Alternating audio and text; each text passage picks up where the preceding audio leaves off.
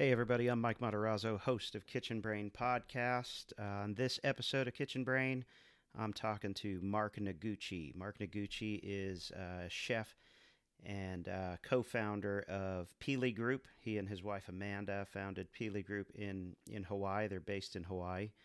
And also founders of Chef Hui, which is an organization of chefs, hotels, and restaurateurs across Hawaii that whose purpose is to support local farms and each other. Um, he is also the food and sustainability curriculum specialist at Puna House School. Mark is a graduate of the Culinary Institute of America. He's a dad. He's a husband, and he's a great friend of mine. So we had a lot of fun on this episode, and I hope you enjoy it. Kitchen Brain Podcast, Season 1, Episode 3. Here we go. Kitchen Brain.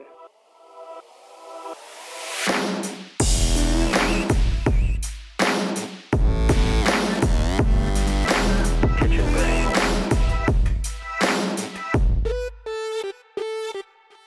Kitchen Brain. All right, so here we are with Kitchen Brain Podcast, Season 1. I am super excited for this interview right now. I've been waiting a long time to talk to this gentleman right here. This is Chef Mark Noguchi, better known as Gooch, and I will address him accordingly through the course of this interview. There he is right in front of you. Gooch, how you doing, my friend? What's up, Chef? Hi, buddy. I've been calling you Chef since Greenbrier. I know. That's okay. You can keep doing it. Yeah, all right, Chef. You want me to tell it to you in my bedroom voice? Later. It's early. Let's not peak too soon. Right, because we're middle-aged now. And peaking too soon leads to disappointment. That's right. And we could also hurt ourselves. So, we got to pace ourselves. Oh. Cheers, man. Good to see you, my friend. Look at you with your bougie glass Would of you wine. settle down? Just settle down with that talk. Man, when we met, we were PBR, Wild Turkey. Yeah, it was bottom of the barrel. Yeah, that's all right. So let's... When you're at the bottom, you only got one direction to go, right? That's right. Yeah, only way to go is up. So let's talk about that. I mean, Gooch is a big part of my early stages in my career, and I think we both share the same sentiment here. But regretfully, we've both been really busy. I don't think we blame each other for it, but we just reconnected, really recently. So, and I couldn't think of a better person to have as a guest on the show, just based on how much of a force that Gooch has become in Hawaii.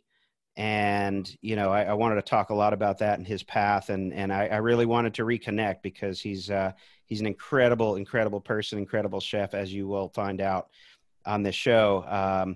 But yeah, we met back in the Greenbrier days, right? That was probably around 2003 on your externship. Is that right? I was trying to look at, 2004. Yeah. 2004. Okay, cool. Yeah, I started there 2003. So you came on board 2004. You were doing your externship for the CIA. Is that correct? I was doing the externship, and then I was really fortunate that like Chef Timmons and Rob Plesch, they let me do that sort of introductory period, right? Which would have been like my freshman year as an apprentice. Yeah. The way that life went, I ended up not becoming an apprentice, and while I was pretty disappointed about it at that time, here we are now. So yeah, right, which is a pretty incredible journey. But yeah, man, we had some good times. There was, most of you don't know, and if you don't know, I'll tell you that the fact that Gooch has all of his clothes on right now is pretty amazing. I mean, we can fix that.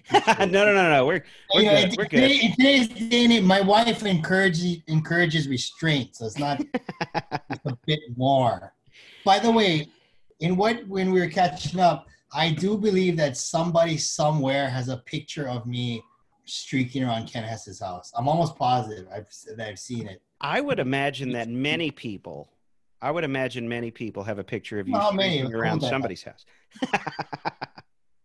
Well, we'll find it, and if we find it, it's going on the YouTube video only because you brought it up. Let's go. I have no secret.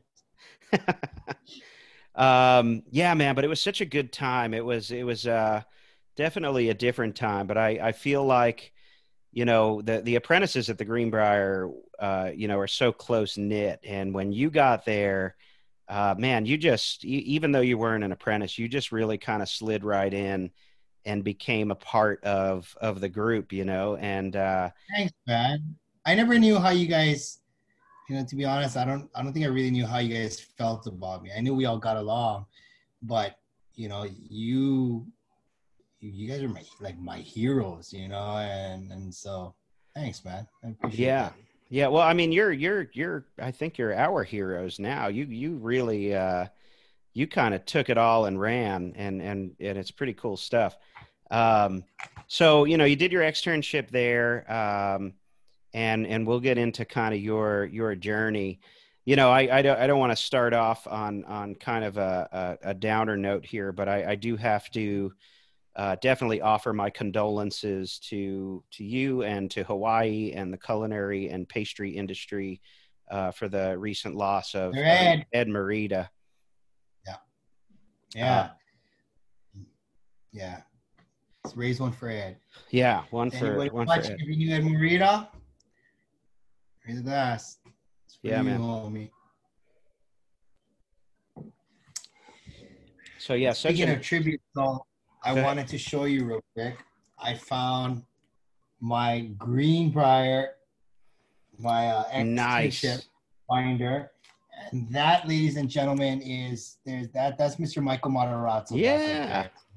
So, yeah, I very fortunate, got to work under him too. that's awesome, man. That's cool. I have mine somewhere. I'm not sure where it is, but it's definitely around. Um, so you know the restaurant scene right now globally, no secret to anybody, has been kind of devastated, and that's probably an understatement with the COVID-19 pandemic. You know, Hawaii is always, you know, viewed as such a happy, you know, let's just keep going kind of place, and I'm sure that's what's happening. But what's the scene like there in Hawaii with COVID since the onset, and what has it done to kind of the restaurant scene? Well, I think across the world, I think anyone in our industry can reflect and or mirror and understand the pain where I think all of our governments at one time or another kind of got everybody ready, like, okay, you can reopen, and then restaurants reopen, and then a couple weeks later, oh no, you got to shut it back down. And Mike, in all, whenever I get asked to talk now, I no longer have restaurants of my own, and I know we'll talk about this later, but my disclaimer is, even though for my wife and I and even our kids, the work that we do is still very much within our industry, we're not restaurant owners anymore. Right. I automatically have a certain amount of like displacement. In other words, I would never, I would never look at my friends who own a restaurant like, oh, I know what you're going through. I know how you feel. Because you know what?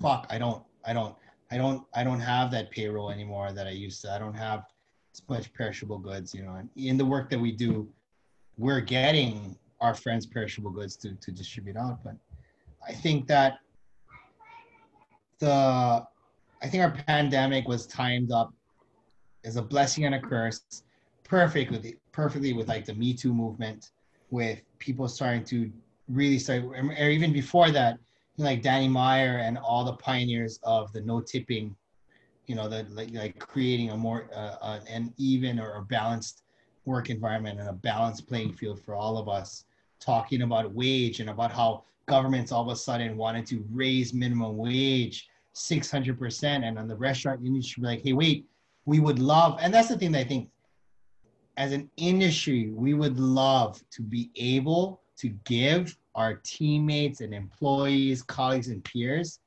a livable wage.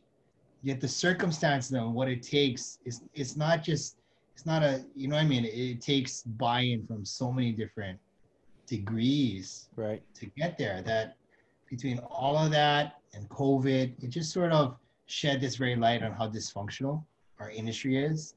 So as sad as, as sad as what COVID has done, and as sad as we are losing friends and colleagues, I try to look at it that COVID has shown this huge spotlight on the fact that there's some really fucked up things about our industry that we need to fix. Yeah, I agree, man. Obviously there's a lot of negatives to what's going on right now, but I was thinking about it too recently, and when you look at all the really big name restaurants out there, and the Michelin restaurants, and you look at your Thomas Kellers and Danielle Boulud's and Alain Ducasse, and I mean across the board, everywhere, no matter what level the restaurant is at, could be a food truck, could be a Michelin star restaurant. One thing that COVID did, in my opinion, is it made everybody the same. I feel like it kind of leveled the playing field. And like you said, to your point, it exposed things, a lot of which needed to be exposed. Unfortunate circumstances for sure, but still, I mean, everybody became a takeout restaurant. I mean, everybody's takeout. It doesn't matter how many stars you have. You're doing takeout, or you're not making it. And Yeah. That's a very interesting thing, and I think it's an opportunity. I think there's a lot of opportunity for us to pull together during this, no matter what level of the industry we're at. I feel like this is an opportunity for us to say, hey, we all do the same thing. I mean, from the most basic fundamental level, our job is to provide nourishment for people, and provide an experience for people, no matter where we're working. So having that commonality and having all the same challenges, we have all the same challenges through the industry. This really kind of took this, I think, to expose that. So I really agree with what you're saying there. And what else are you going to do but focus on the positive? Absolutely, absolutely. I echo your sentiment in the fact that I think, was it like Mr. Hilton? It was the Hilton Group or Mr. Hilton that said that, that brought up the whole like internal and external guests, right? It's like we're so hell-bent focused on like the external guests, the customers coming, that we forget the internal side, whether it is our employees, our colleagues, or just our lahui, right? Our lahui is Hawaiian for community. So like our community at large, we forget about that, the internal people, the people that we see every day. Right. And, Yeah. I appreciate that, like you and I've also heard from a few of our other peers on trying to find the light, through the darkness. Right. And yeah, I think it brought in a lot of good ways, even though it's painful. It brought a lot of awareness to the public on what our industry is going through. Yeah, yeah, absolutely. Ultimately, I think we're going to come out better on the other side. Yes. For it. That's for sure. I mean, I think we can pull through it and definitely be better on the other side. Going through, you mentioned you're not a restaurant owner anymore. And we'll get to that, but part of my mission with Kitchen Brain and Be Better Culinary Perspectives is, I want to bring a little bit of light to it. And I have to be careful about how I do this, because I don't want to come off as somebody who, is anti-establishment or anti-authority or anything like that. I truly love this industry. I am not trying to scare people away from the industry or deter anybody from entering it.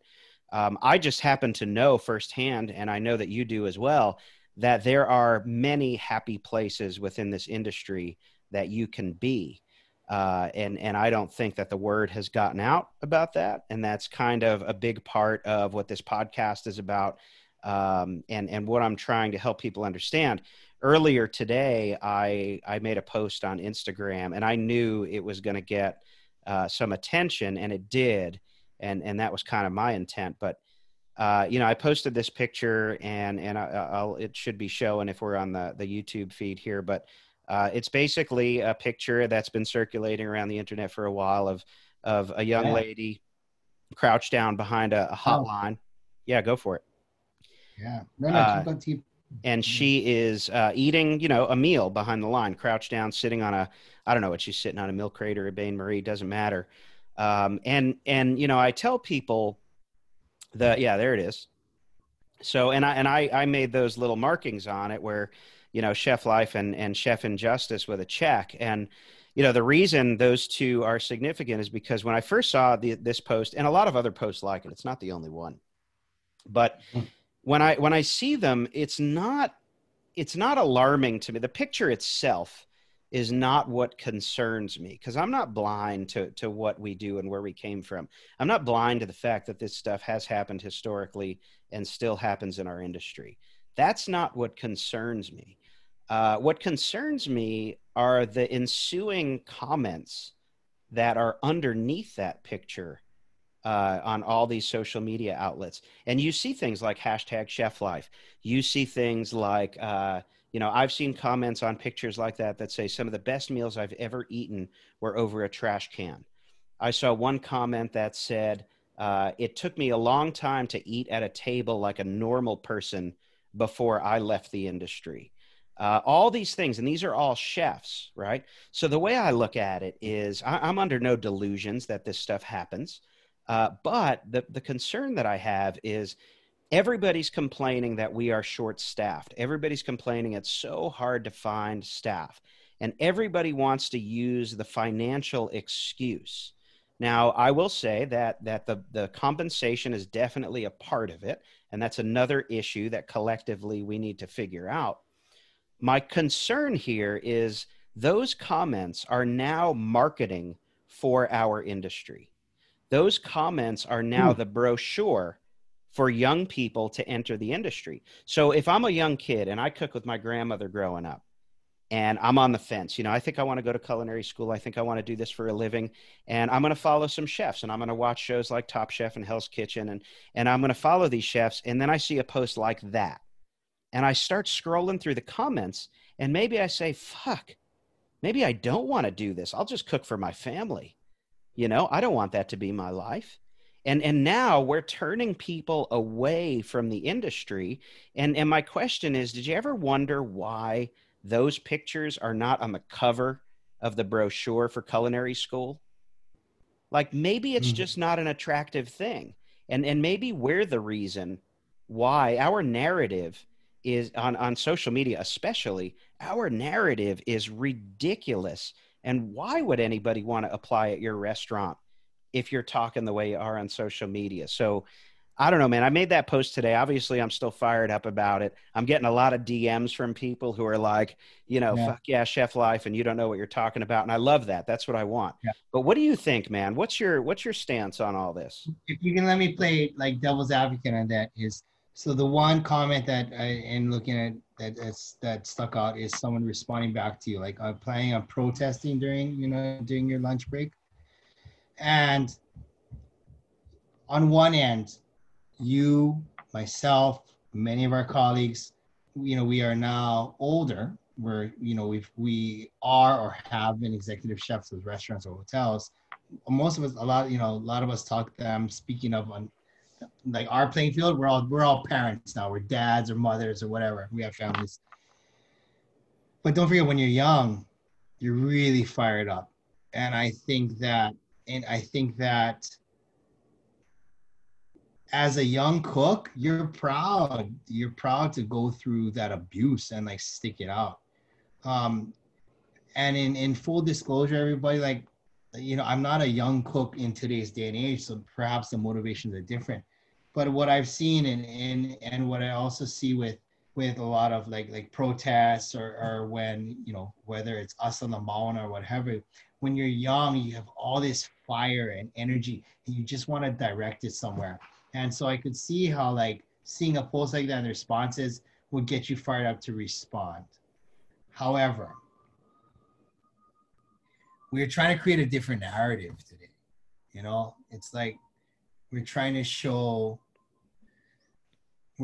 more of what our industry is about. And so when I saw that picture, and you're right, Mike, I saw that picture. I think that picture kind of started circulating around like a couple years ago. And there's definitely a part of me that was like, yup, that's right. That's how cooks eat. That's what we do, because we get the fucking job done. And everybody that comes to eat has no idea what we go through. Fast forward to 2020. I look at that picture now and I still like, fuck yeah, that's what cooks do. That's how we eat, because we need to get the job done. But is that really how we should be eating? Is that really what our life is about?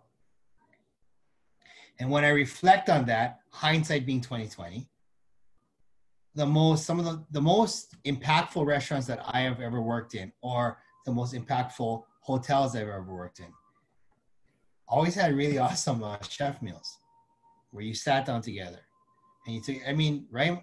Like, remember, absolutely.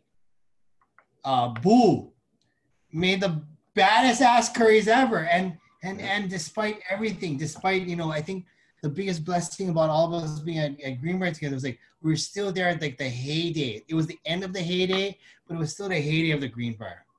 Yeah. Where you did like 1,500 for dinner. The picture I sent you, like, Frank was getting killed that night.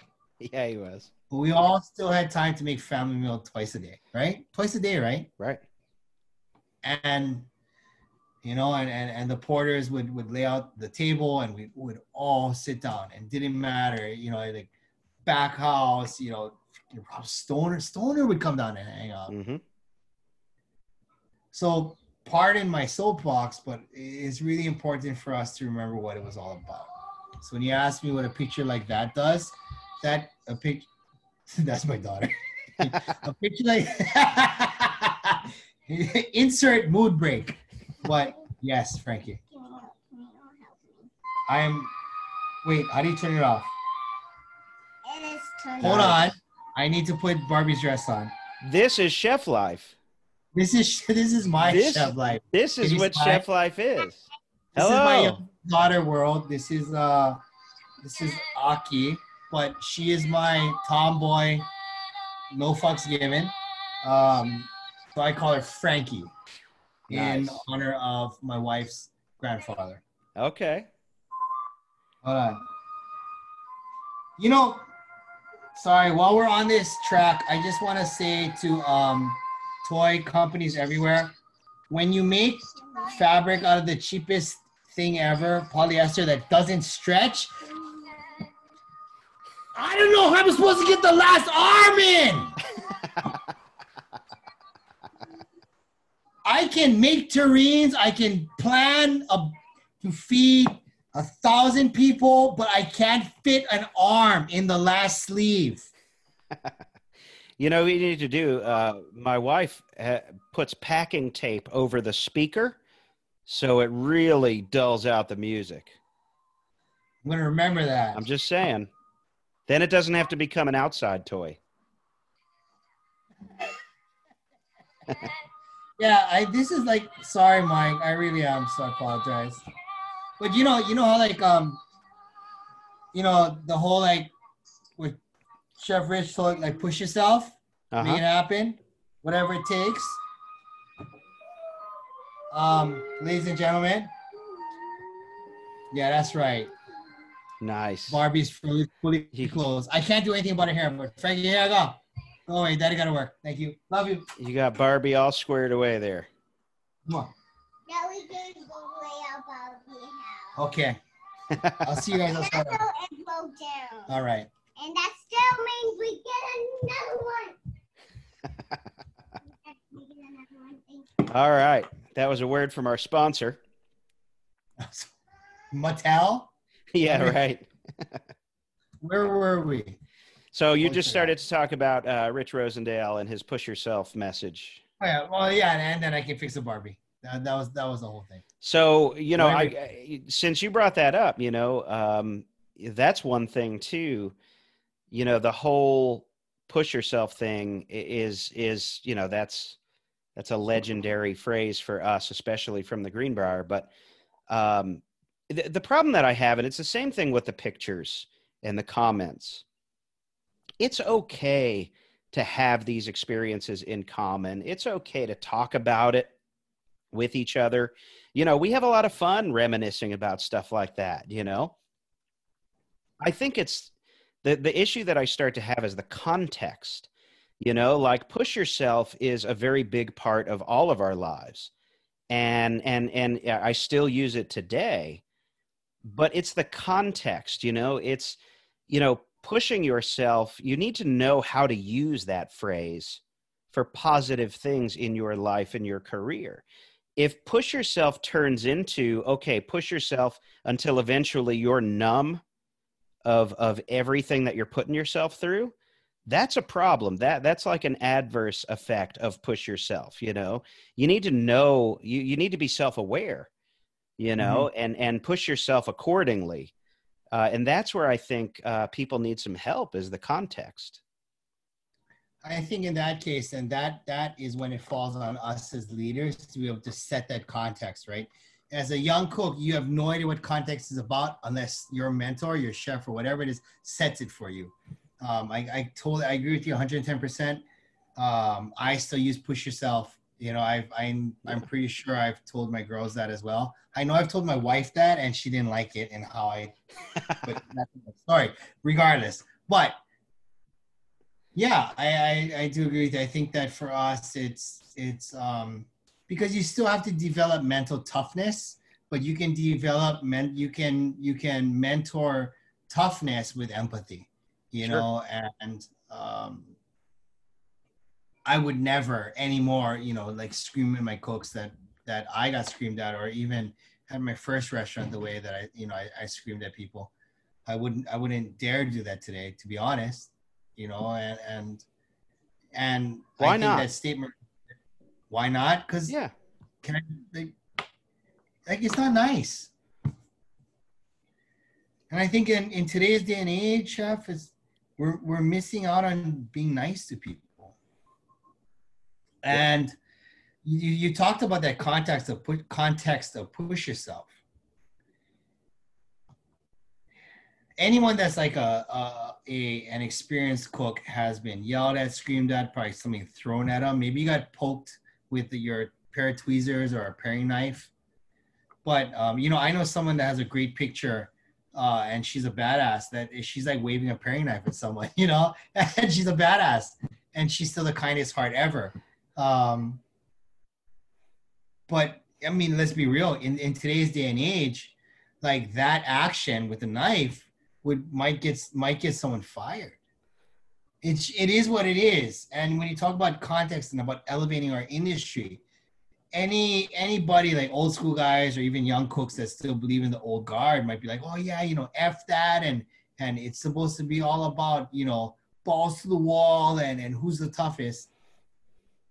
No, we are in a dynamic time of change, so we need to more than ever look at how we can motivate and inspire our guys differently. Yeah. You know, sorry, I didn't mean to go off. No, you're good, man. You're good. I you know, I don't know when did it become, and it's before our time, I think, but like, when did it become like, you know, how tough a chef is, you know?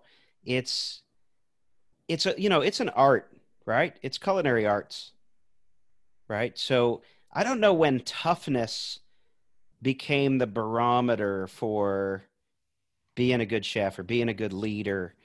And it blows my mind. You know, you remember when, I haven't seen him in a while, and I don't know if it's because I never clicked on him and I'm not in with the algorithm on Facebook anymore, but I used to get like the hoodies that would come up in Facebook, the advertisements for those chef hoodies, and it would say like, you know, I'm a badass chef because I don't fucking sleep, and you know, all this stuff.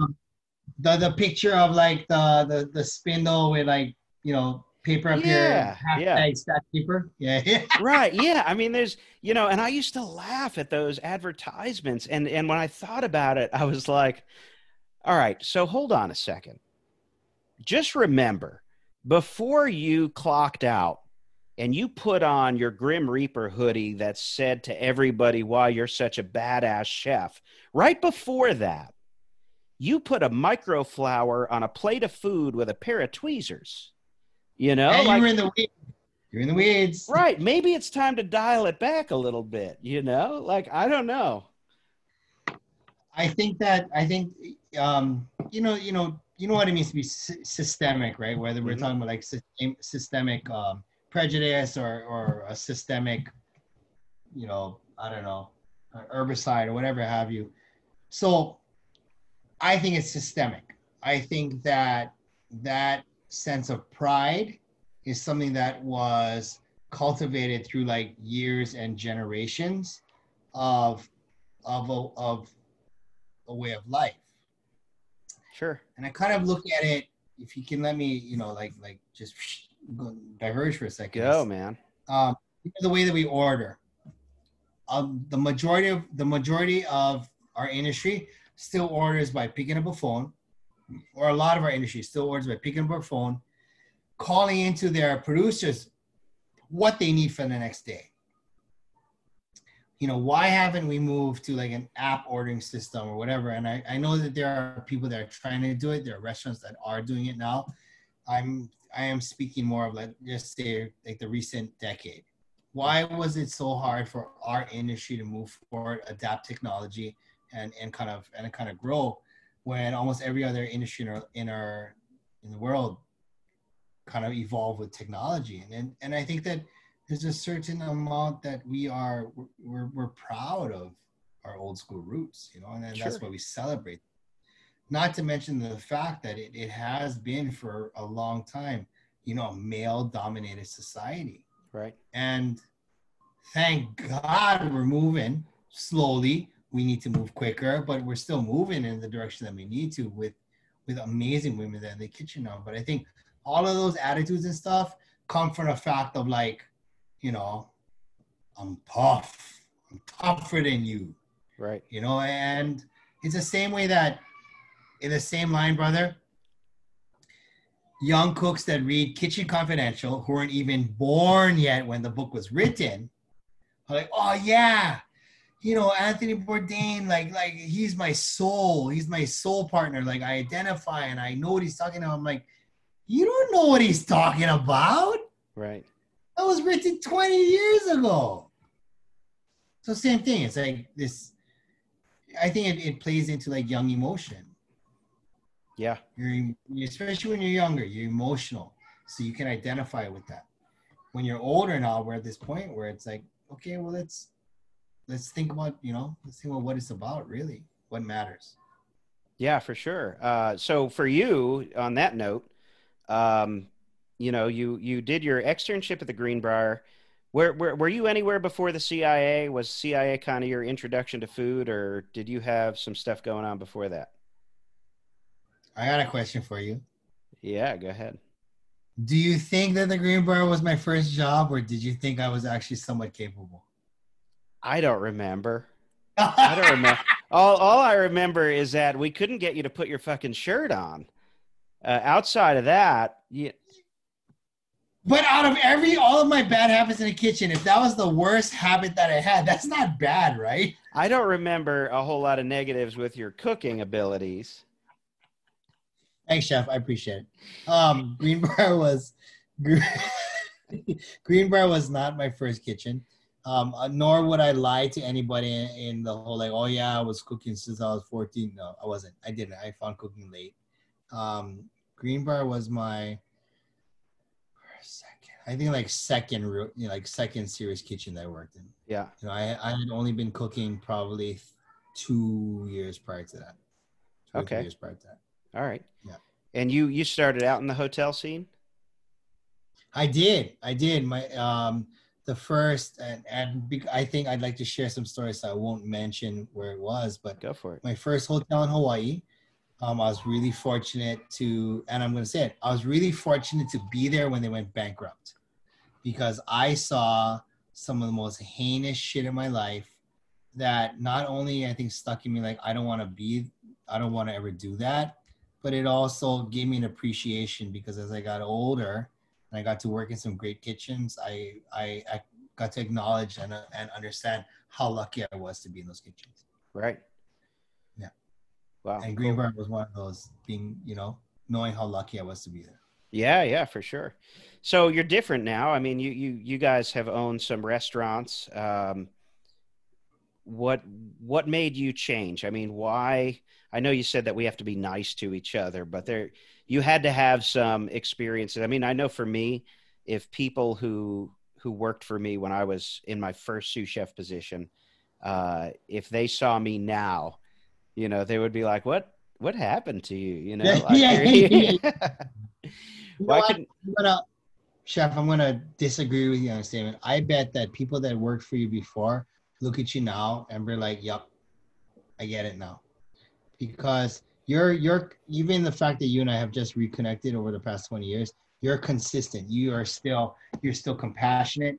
You had that aloha spirit even as a young, as a young senior apprentice at Greenbrier. You're full of fire, but you still gave a shit about the people around you. So I think that as we get older, we are better able to reflect.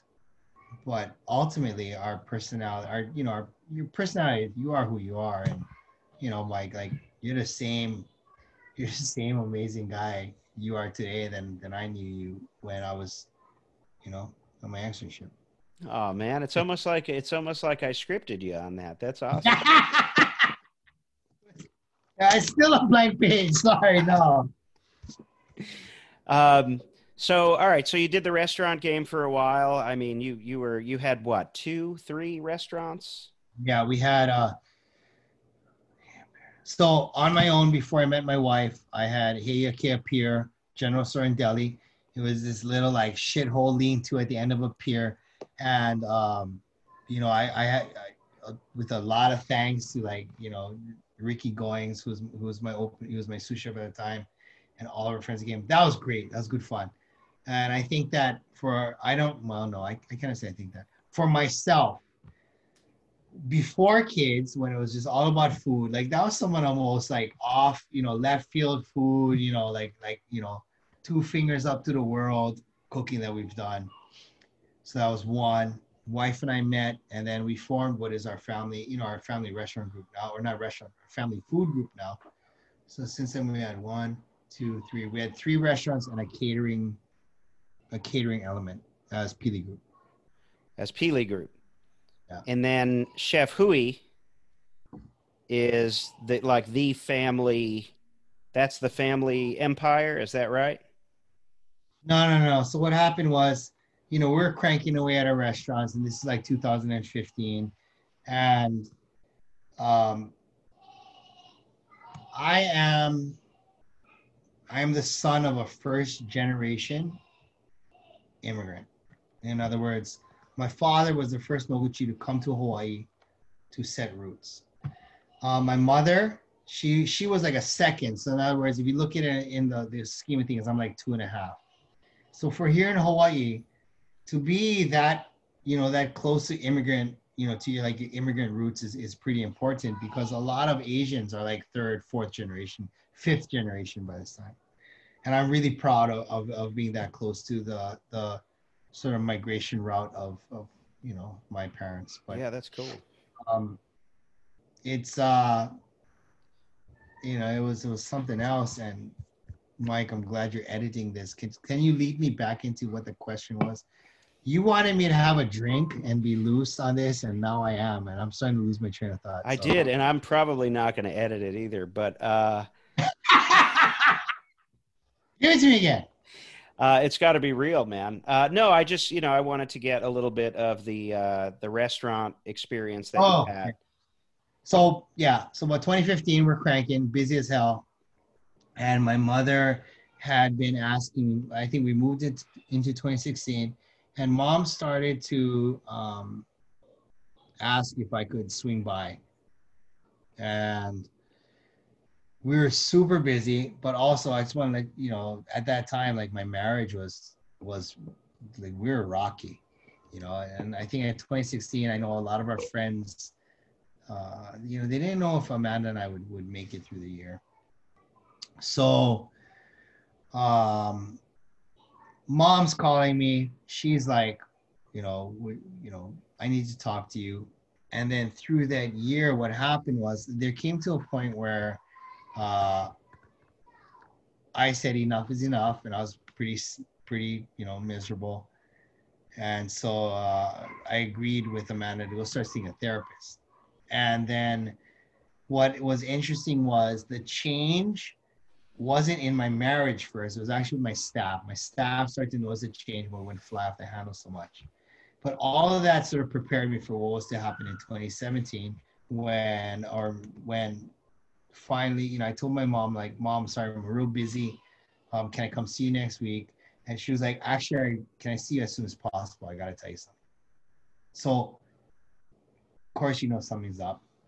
And I remember the day I went to go visit her, open the door, walk in, and then she's got these chairs right inside the doorway. And she's like, hey, come sit down. And like, I knew exactly what she was going to tell me.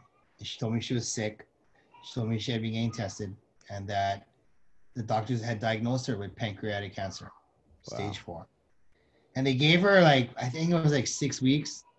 It was something really short. It was something that was so short that I became furious. And I became furious at my employees. I became furious at my wife and my kids. I became furious at everybody that I thought was holding me back from being able to spend what last few weeks I had with my mother. But in credit to therapy, I kind of turned that anger and then I was kind of able to lean into it. And then it was Amanda, it was my wife, that was just like, well, what if we close all of our restaurants? So we sat down with our managerial team and in about probably a week's time, we decided we're going to close all of our restaurants, did the numbers, said we're just going to do catering. And that decision was the first of incredible leaps of faith to bring us to where we are today, where I thought we'd be broke and I thought I was going to be struggling as shit to find work. And our catering department was busier than ever and we just cranked. And then also at the same time, we were busy enough where even after closing all our restaurants, I didn't have that much more time. And then this private school club named Punoho, they started kind of knocking. I had done stuff for them before and they asked if I'd join their team. And that really was sort of the last straw or what set us onto the path that we are now was, they kind of made an offer I couldn't refuse. And I took that job and I was able to spend the last, 8 months of my mom's life, a lot closer to her, which shifted a lot. Wow, that's incredible, man. So, I mean, it seems, I know that and we're going to get to Amanda because I know that she is a powerhouse and a huge force in your life and the business that you guys do. But, if we back up a little bit to that moment where, you get this devastating news from your mom and, you obviously you got some help with therapy and stuff, but, a lot of people have trouble taking that step. I think a lot of people have trouble, seeing that as an option to help through a situation. You had some stresses. I just want to try to find the correlation here between, the industry itself. Do you blame the industry for the way that you were or the way that you reacted to that news? No way. I think that I try real hard, Mike, not to regret things. Prior to becoming a cook, the only thing that I ever cared about was myself and what I wanted. So and we can go in that direction or not, but between hula, because I did that for a while too, but between hula and then cooking, those are the first two things I ever dedicated myself to with that 110%. And I think that I think my mother was proud that I dedicated myself, that my mother was proud that I found a way to realize that only living for yourself was actually selfish. I say it now, and I say it with pride, that my mother died to save our life. Our, meaning my family. You know, it helped set the tone, and it helped set the precedence for what we do now.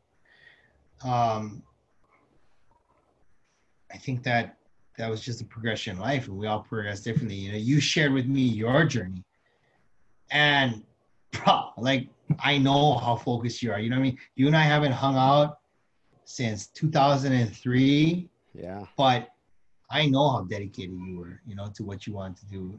And I don't fault my industry at all. Our industry gave myself, my wife, you know, Amanda was in the industry at Duke's before we even met. She's blooded. She made her bones. She knows what's up. Our industry is what gave us the capacity to do what we do today. All those whatever negative things that our industry might give us also gave us the capacity to do, you know, what we do today. Yeah, I agree, man. I think, I knew you were gonna.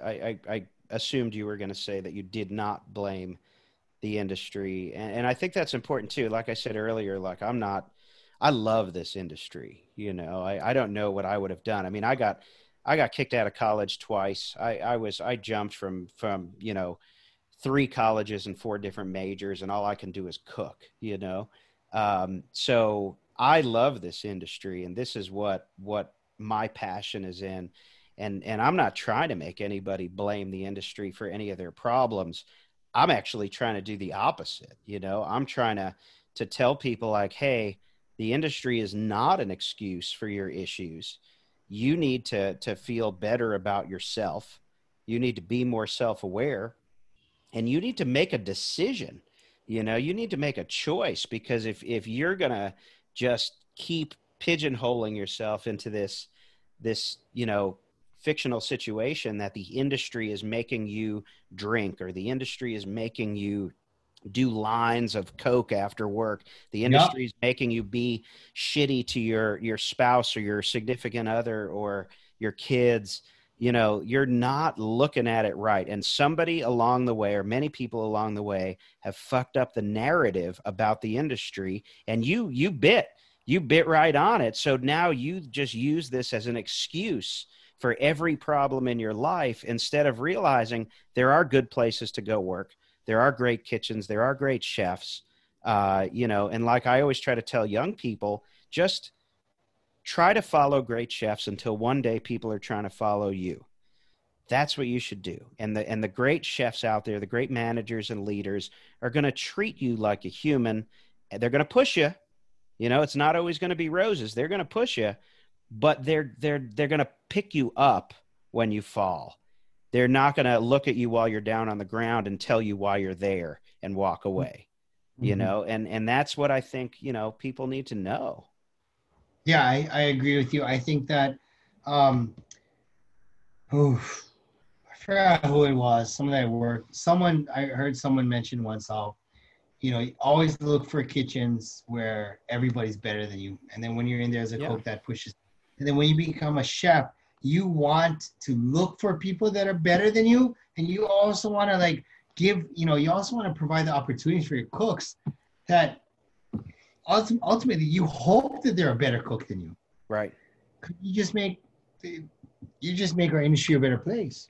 Yeah. So I think it was Rosendale says that a lot, you know, to try surround yourself with people that are better than you. And you'll always end up better than you are, you know? So, so real quick, Chef, I want you to talk about yourself a little bit, because I think we can't have you on the screen here with an audience without really kind of telling people. And I know you're a humble guy and you don't like to be all, you know, in the spotlight, but I'm going to put you in the spotlight. So you have this amazing family business now with Peely Group, Chef Hui. Amanda, your wife, is like, I see her doing backflips on the beach. You know, 2 kids. I see all sorts of posts where this, I might have to do a separate podcast interview with her. Yes, please. She seems to be the brains behind the operation here. But yeah, I mean, you got Peely Group, Chef Hui. You have we'll talk about the Naked Apron series if there's time, which isn't really a part of your business, but I love it. I love it too. And then you're the food and sustainability curriculum specialist. Is that the official title for you at Punahou? How do you say it? Punahou. God, What? Punahou. Punahou. Okay, I got it now. I got it now. Good Lord. You're still pretty mean guy. So you're doing that. So you're helping young people, which I think is great. But I think from what I see from all your YouTube videos, and I'm going to put the YouTube links in the description on YouTube when you're watching this video, so you can check them out. But you are like a huge advocate for preserving the native cuisine of Hawaii and really teaching people the culture so it's not forgotten. Can you talk about that whole mission? I don't think I'm preserving anything. I think that Hawaii as a whole is preserving our story. So for those that don't understand what I'm talking about, the Hawaiian language was and Hawaiians were an orational culture. In other words, that they didn't used to write stuff down. There wasn't, they didn't do that. Somebody talked and you listened and you had to remember and internalize all of that, which is funny because if you live in Hawaii and you're confused by all the little cultural idiosyncrasies of who we are, so much of that is embedded in our plantation days, immigrant, and then pre-Western contact. All the little idiosyncrasies, bad and good, of who we are is because of where we came from and our ancestors. And I think that what always drove me as a cook, and Mike, what I loved was the way that food brought us together. And we have a lot of peers and colleagues that love the technique and the intricacies and what have you. And of course, I love the ingredients and the product. But what really gets my juices going is how food brings us together. So that was definitely a motivator in myself. I'm really lucky that when my wife got together, she was very much vested in food policy. That's how we met. And when we started dating, we realized that we had the same values. We wanted the same things for employees. We wanted the same things for our family. And we also wanted the same things for our community. And what I learned from my relationship with my wife was that it doesn't matter where you come from, like your belief is kind of the core, is where it's at. So that's how we formed Peely Group. So Peely means to be interconnected or intertwined.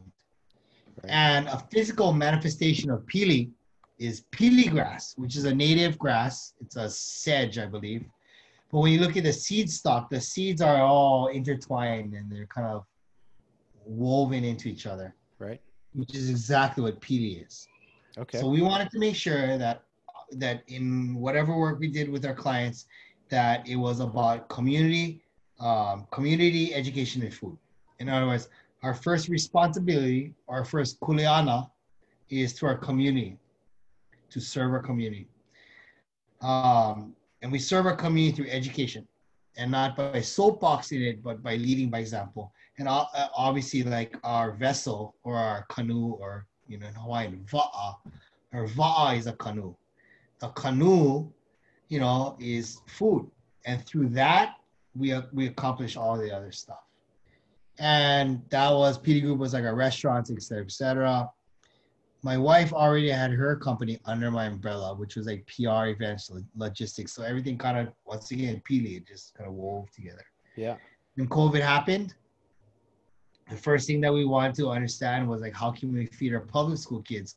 Because here in Hawaii, pre-COVID, it was almost 1 in 5 of every child relied on their public school meal as their main source of nutrition for the day, their main meal.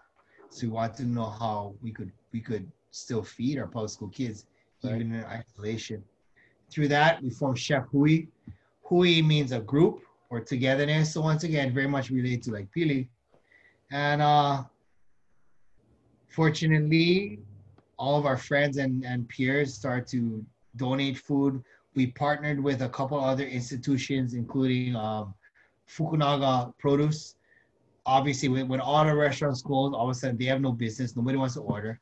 So Amanda, with a huge amount of phone calls and conversations, lined up funding to pay Fukunaga to let us take all the food that people were getting rid of, drop it off over there, and then set it up and redistribute it out to companies that need. And Mike, to be honest, Amanda is the visionary. My wife is really good at thinking of a million ideas and then distilling them down. Me being, I think, older and cranky, when she throws a million ideas at me, I kind of get overwhelmed with how much is coming in out of her mind. But I'm able to, I think what I bring to our marriage and our partnership is like, when she asks me to activate, I know how to activate. So that's how it went.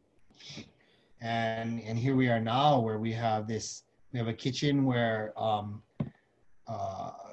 have a mentor of mine who got laid off, who's now, who's running our kitchen, Chef Paul Matsumoto, and he's still volunteering, and we're trying to figure out a way how to find funding to pay him. But he leads his team. He's also a dynamic chef, and he has his team of volunteers, and they make meals. We also have, I think like something like 42 other restaurants in the state of Hawaii who have all agreed to jump aboard. And so we Nice. allocate all these ingredients. These guys cook, they get paid for that, and then we send it out to communities that need. And that's Chef Hui, that's what we do now. That's awesome. How many meals have you guys provided since COVID started? I don't know the exact number, thousands. Thousands. To give you an idea, Chef Hui feeds over 1,700 families every Friday. Wow. And we, at least 3 times a week, we send food out. Wow, that's awesome, man. That's super cool. All right, Chef. I have one more kind of broad question for you, and we'll kind of. Hold on, let me close that door. You hear all this? I'm gonna. Yeah, go for it. My brother-in-law and his girlfriend just came over, so everybody in the whole house is excited.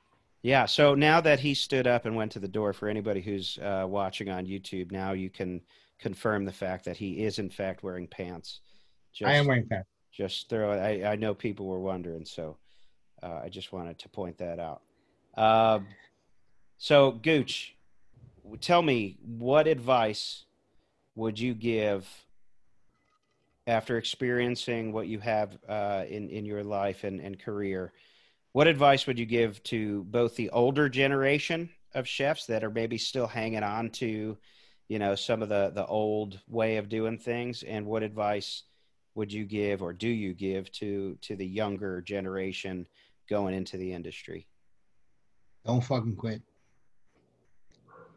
Don't quit. My dad always said how, like, who you are. I mean, my father's a first generation chauvinistic guy, but this applies to whether you're a man or a woman. But the way my dad told me was, the only 2 things that we have that's a guarantee is that we're going to die and our word. And that kind of stuck, but what I get out of my time and my experiences is that, you see it through good or bad.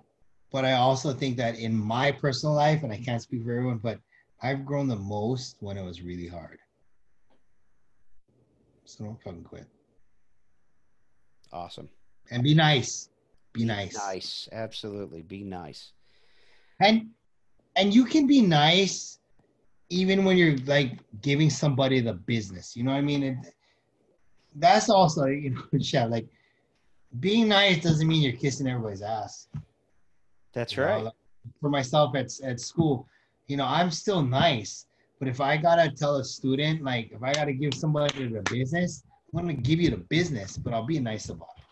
Yeah, absolutely. You got to be respectful. Yes, Frankie. Obviously, the door did nothing. Yes. Is it okay if Uncle Bobo and Auntie Alex come?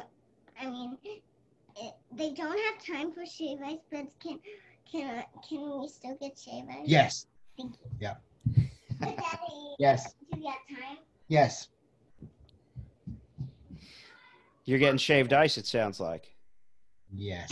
Nice. They wanted, so Frankie wanted that from like 8:30. Well, you better get on it, Dad. I'm going to let you go. Thanks for your time there, Gooch. I love you, brother. It's I love you too. I'm glad we reconnected, and we got to do this more often for sure. And I'm going to get out to Hawaii. I'm going to bring the family, and we're gonna share some aloha with you out there. Stay well, man. Stay safe. Thank you. And It's a pleasure to be here. keep It doing really what was. you're doing, man. Keep on rocking. But hey, for everybody out there, you know, for all of our industry, it's like, yeah, really, like, we're gonna get through this together, and you should know Absolutely. that. Absolutely. And yeah, stress equals change equals growth. Love it, man. Love it. Be good, man. I'll talk to you soon. Stay well, stay safe. Say hi So to that, keep on rocking. so that.